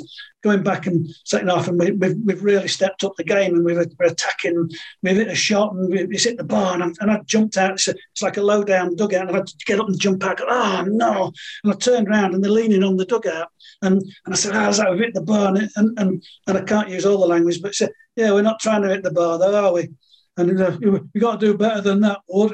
It's not even an applause because we've had a shot at goal. And I just thought, we're not together here. This is not working out. And I say in the end, I did another dozen or so games, and they sacked me as well. So I've got to go. Yeah, it's just the thing with Cheltenham, because it's that they'd obviously shown you great loyalty at your lowest ebb, and then I guess they'd have probably wanted that back. And I wondered, because you seem like you are quite a loyal person at various sort of times in your career, whether you did regret that, which absolutely obviously sounds like you did. Yeah, I mean, that Leeds United game, I was looking at that. They did score really late on, didn't they? And you probably wouldn't have even played Leeds United had they not had the 15-point deduction. I imagine they would have been automatically promoted. So if you'd have played someone else in that game, you might have had another trip to a final. We may have done, but there's football's full of ifs and buts, isn't it? That was one of those. If you've done that, but what did happen, and like I said, that I didn't feel as welcome there as I did at Cheltenham, and I got that wrong, and I should, But one of the reasons I did the Cheltenham thing was that we'd sold again. Our two best players got moved because that was that's what happens, doesn't it? Smaller clubs, people come and buy them off you and take them away, and I just thought, I've got to do this all over again. But I should have done that, but hindsight's brilliant, isn't it? Yeah, absolutely. You ended up at Colchester a couple of years later, and one player I wanted to talk to you about was someone I know really well through the podcast and have kept in touch with him subsequently, Richard Brodie. And I know he was talking about regrets. I know he really regrets that he didn't sign for you at Colchester. And I think he really wanted to. He ended up signing for Crawley, and it was a record at the time. And I think they blew Colchester out of the water in terms of what they could pay. Do you think you would have worked well with Richard? Because he does have that as a regret of his career. That he does think he signed for the wrong manager at the time. Yeah, I think, I'm not trying to be clever, but I was a forward player myself. So I've got support, and I think I've got that bit of knowledge about forward play and stuff like that. But yeah, the people that you and I have talked about, like people like Paul Barnes and Marcus Stewart, forward players and strikers and goal scorers and things like that. And that was my thing. That was what I'd done since I was a kid. And I felt I was able to talk to goal scorers and forward players about, where to be, positions to be in, how to do it, what to do, and things like that, without it being a drudge or a boring sort of situation. They should get in there and you do that. I sit and watch games on the TV and I go, why is nobody at the back post there? You watch a game of football and see how many times the ball goes across the far post, and there's people stood on the edge of the box. Why are you stood there? You're not going to score from there. Get in there. And they'll say, yeah, but what if the ball goes through me? Well, start again. You're 100 yards from your goal. It's not a danger. And anyway, so sorry, I've just done a bit of coaching with you there. You okay with that? My playing days are over. Yeah, but I just thought, I'd like to think, I'd work with forwards in a more enjoyable way than working with sort of defenders because of the positivity of it, if you like. Sound like I'm going against some of my players. I'm really not. Your last managerial job was back at Bristol Rovers, sort of answering an SOS really to keep them up. And you took them from second bottom, I think, in December to mid-table. You won 50% of the remaining games. Yeah. How does that sort of compare with winning promotion? Because it was an incredible kind of job that you did for them that second time around to keep them in the division and essentially, I guess, built the foundations for them kind of going forward. Yeah, well, we were doing that in front of 10,000 full house people every sort of Saturday and stuff like that, and they supported. Yeah, there's in every group of people there's sort of complainers or grumblers or whatever, but they supported, and they, like I said before, they knew what it was like not to have a home, not to have a ground, not to have this. I mean, to make do and drive to bat, and they knew that I knew that as well. So, come on then, let's see if we can do it. And so I was actually going to go to Plymouth, and I got a chance to go to Plymouth Argyle and work there as a off the pitch working with the board of directors.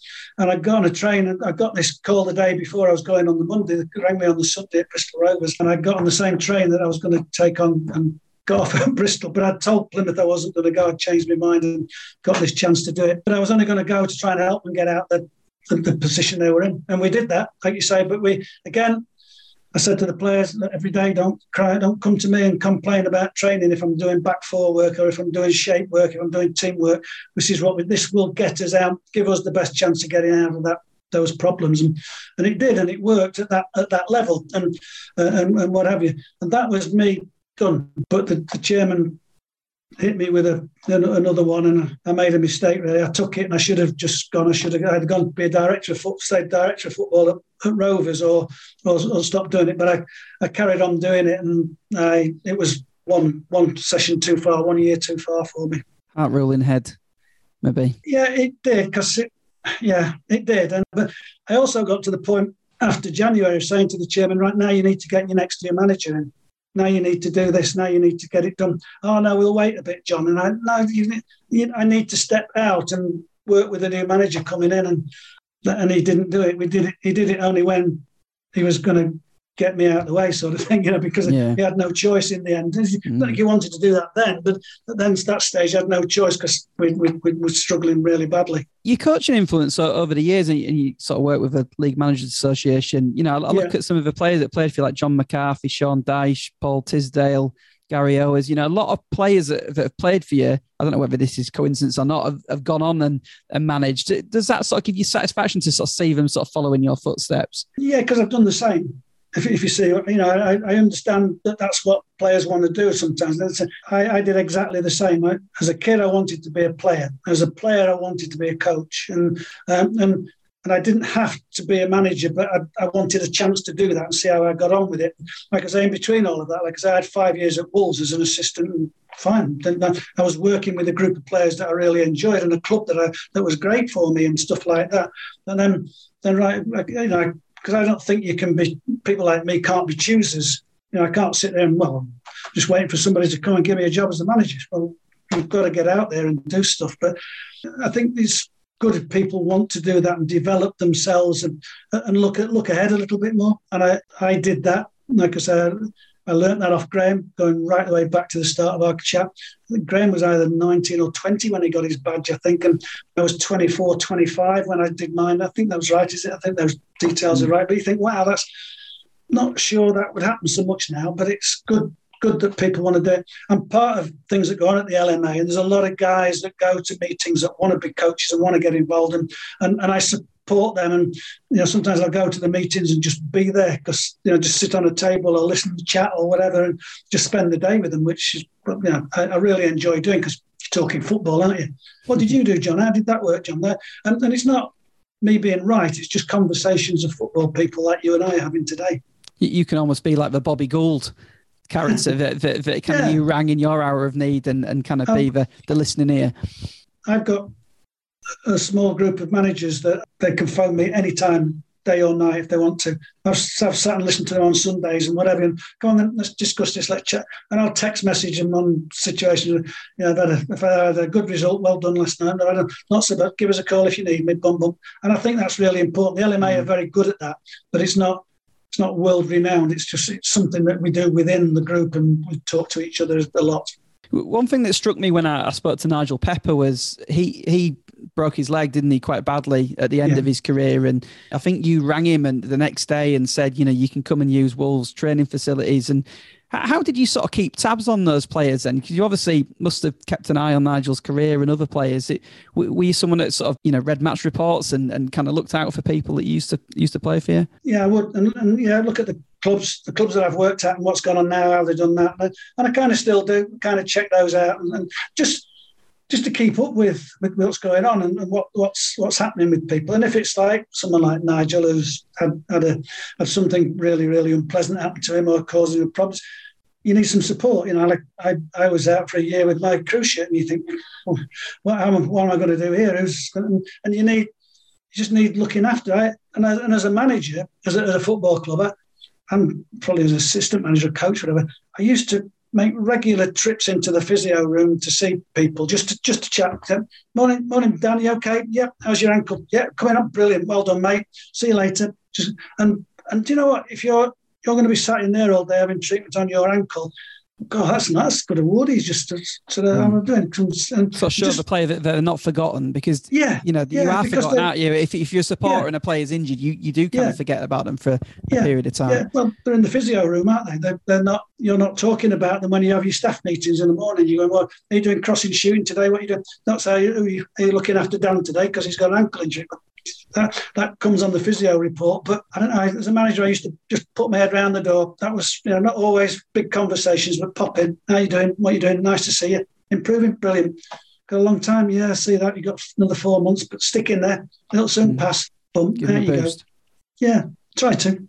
When you look back on your career, do you have, I mean, we talked about regrets there before with the Cheltenham thing, but I wondered whether you ever regretted not managing Lincoln, or whether that opportunity ever came up, just for that kind of association that you had with them, and kind of, I imagine that would have been a special sort of thing for you to do. Did that ever sort of opportunity ever arise, and was that something that you kind of look at and think, I wish I had done that? It occurred twice in roundabout ways, not officially, and I said no, and I'd made a point. My wife is the eldest of 7, and they're all got families who there's loads of them, and lots of them all live in Lincoln. My family's from Lincoln. My brother lives in Lincoln. I moved here because of my job and stuff like that, but Lincoln's the place where I'm from, and I know sometimes what happens when the manager of a football club gets some problems and is not successful, the criticism he can get from people, and I didn't want that to go into my family. And that sounds strange, but my family would support me, and and I know that, and people would know that that's my brother, or that's my sister-in-law, or that's my daughter, or that's whatever, that's my cousin, or whatever. And I didn't want that to happen, so I just said, no, I'm not. I won't. I try not to manage the Lincoln City job. And I didn't. And I got asked in a roundabout way twice, not officially, but would you be interested? And I said, no, I'm sorry, I'm not coming to do it. No. Yeah, you don't want to tarnish your own legacy, I guess, from... Well, no, it wasn't me. It was my family. It wasn't about me, because I've been at clubs and failed and not made it and got stick and that, and I get that, but I wouldn't want my next door neighbour to be, against me just because I'd lost some games as his football club, because he's got the scarf on and that sort of thing. So no, it was purely, I'm not going to get involved in Lincoln. I've done that, and I really enjoyed that, and it's my club, and I follow them from a distance now. And I'm part of their background, and I got invited to a game last year, and I went, and I got really well treated by people. But no problem for me. But at that time, I didn't want it to be a problem for my family, and very much a family guy, and there's a lot of them. Yeah, a massive respect for that. And if you could relive, I asked you to text you this earlier because I wanted you to sort of give you a bit of time to sort of ponder it. If you could relive one game, either sort of playing or managing, if you could press a button, you could just go back for one day and relive the whole of that game. What game would it be? Be an interesting one for you, this. I've written managing, I've written Carlisle, which we talked about, losing at home to Leeds and stuff like that. The one that's for me was the first one that I had as a player, as a professional player. And it was back in 1974, which people go, wow, is he that old? Yes, I am actually. Yeah. And after 45 games, we were promoted. We were fourth, we were in the fourth division, but we were fourth. The top four went up. And after 45 games, we were up. And we played away at Southport. And Chester, we lost 3-2. And because of that, Chester went above us without playing a game. And it was when goal difference rather than for and against happened. And if I remember rightly, it was 4/100ths of a goal, if you can work that out. So it's like, it's not even 3 goals or 4 goals, it's 4/100ths of 1 goal. And it was really, you'll have a look when I finish this chat, won't you, now, and have a look. But I've got it, I had a quick look, and Chester got 57 points, as we did. Their goal difference was 1.684, as it was then, and ours was 1.646. So I'm not far out with 4/100ths of a goal difference. So, and that beat us all up as well. And we're due to stay over because Graham Taylor was the manager, and he booked the club in to stay over after the game. So you can imagine what was going on. You know, the bar was busy, but nobody was enjoying it. You know, it was I remember just sitting up and flipping out. How's that happened? How disappointing is that? The next night, we had to go back because we played Grimsby Town in the Lincolnshire Cup final, the County Cup final. Imagine the night we've just had, and driving back, we beat them 2-0. And there were 2,500 people there supporting us. There's a few from Grimsby, but they come to support us after the whole disappointment that we'd all had. And I think that season we scored 79 goals as well. So it was like, if it'd been on goals scored, and we'd have gone up, but it wasn't. And we went, wow. So it's like the second season, the one after that, that was the one where we lost the first game, and then we went through and got promoted big time and won the league. And that, I think that one game had that massive effect on us, but it became positive the following year. So, and I've had games as a manager or a coach where you go, that's bad luck or whatever, or something's happened with it, whatever. But that just in terms of mindsets, how we returned from doing that. Because I say, like, we lost the first game of the following season, but we went on, we only lost 3 more and got promoted and won the league. And 5 of us, I think, got in the Player of the Year do at the FA and the Football League. And wow, just a total 1-year difference of success and failure. You see what I mean? More failure than success. So it was the significance of that game rather than kind of the experience of kind of going through it, is what you're saying? Yeah. We knew if we didn't lose, if we drew the game, we'd be up. We lost it 3-2.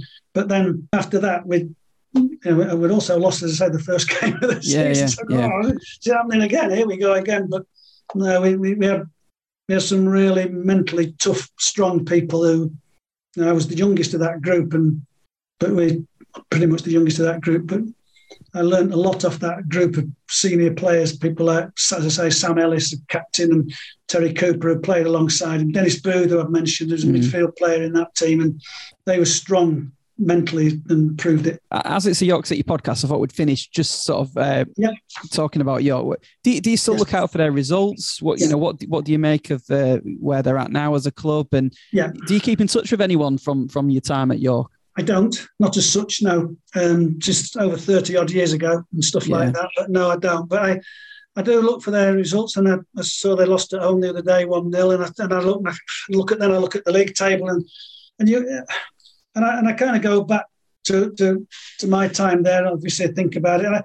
I remember driving into the ground and seeing buses coming out the ground on the dual carriageway, and I got to the ground, and we'd get 1,600, 1,700 people, and I said to someone, so where's those buses going? I said, I've just seen buses with scarves and stuff on. Oh, they're going to Leeds. And I went, what? I said, they're going what? So what's Leeds United? So where they're from? I said, they're from that area in York, and that's where they go. And it never really struck me before. That was kind of not a silly thing from mine, but an experience I hadn't seen. So I've got to try and stop those people going to watch Leeds, which were a big club anyway, but a big club then, and stay at home and watch us. And how can we do that? And you kind of know then you're on a battle that's going to be tough to win. And I feel sorry for York that they've not won that battle and they've stepped out of the league for a bit, and hope that they get back up there, because it's always been difficult for a club that size to do what they did when all those years ago when we were there together. Yeah, I guess 91, 92, the time period you're talking about when they're on the buses to Leeds was when they won the last league before it became the Premier League, wasn't it? So probably an uphill battle, but yeah, you're right. I think York still battle with that today, like the Premier League and Leeds United and everything. But But John, it's been absolutely. I've just realised I've taken up almost 2 hours of your time this morning. Right. I hope you've enjoyed kind of going back over your memories. You've had such an amazing, varied career, and one thing that struck me kind of looking at your managerial career is that there's very few supporters of any club that you've ever managed that seem to have a bad word to say about. Even Colchester, where I think it didn't quite work out in the 2 years. I think like even the board of directors, when you left the club, we're sort of still full of praise for you and supporters of these clubs. That must be quite a good thing for you to look back on. There's quite a lot of managers that I imagine of fans absolutely glad to see the back of them, but you don't seem to have that, and that's a real credit to you. Well, thank you for that. I've tried to be myself. I think at the beginning I tried to be Graham Taylor a little bit when we did the marathon. Understandable. Yeah, maybe I did. And I thought, got to be myself. I've got to do it this way. And I like being with people. I like being with teaching, if that's the right word, but working with people. And I have this phrase that, what's it like being a manager? So when you sit in your office and there's a knock on the door, you've got to make a decision. And what do you mean? You've got to say, well, the best one is someone comes in and says, "Want a cup of tea, John?" "Oh, yes, please, that'd be great." So I've still got to make that decision. But then it might be you, Dan, coming in and say, "Okay, you got 10 minutes, Gaffer, for a chat. I want to just chat about why you didn't pick me last Saturday." And then you think, shall I do that now or shall I do it later? But you've got decisions to make all the time, which I don't mind doing. I didn't mind doing. I learned a lot off previous managers and people that I've worked with before, and particularly Graham, and gone, yeah, you've got to do that. But then you've got to get the fans on side. And I got that wrong in my first bit. But then I saw how Graham had done it at Watford and at Lincoln. We went round Smith's Crisps factory one day at Lincoln just on a day out. So there's guys there making crisps, and they're coming out machines and stuff all over the place, and football teams walking through, and they were brilliant. "Hey, Ward, are you all right?" "Go, yeah, fine. What are you doing?" "So I'm making these crisps every day." "Oh, blimey." But we'd gone to see them, and he was a big. Don't just expect them to come to you. Can you go to them? And those sort of things, they are important, very, very important people to make your football club or your own career working. And I've always tried to do that with the people side of it. I've liked that very much. And that's it. And I think that comes through, with the, like I say, I've done a lot. I pride myself on doing as much research as I can for these interviews, and doing that and going to the depths of these different clubs. They all respected you massively as a man, yes, as well as a manager. And I think that's really, really important. And, congratulations on your career, and I hope you've enjoyed reminiscing over these and sort of going back over the stories have been really fascinating to listen to. I prepared it as well. Look, I've not just gone through it. I had to remember some of it. But no, brilliant. I've enjoyed getting it ready for you and enjoyed the chat. Thank you very much indeed. Brilliant. Thank you.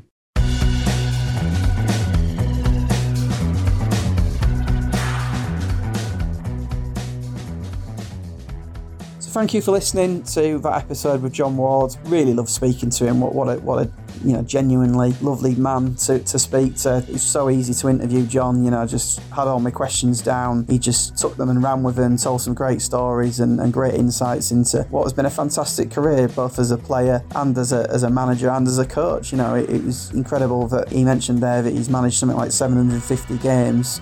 Yeah, he would have probably made 1,000 if he'd have not had the coaching stints at Wolves and Burnley, because I'm sure he'd have had offers for other management positions. But, mark of a man that really coaching was his passion and kind of developing players, and that shone through for me all the way through the interview.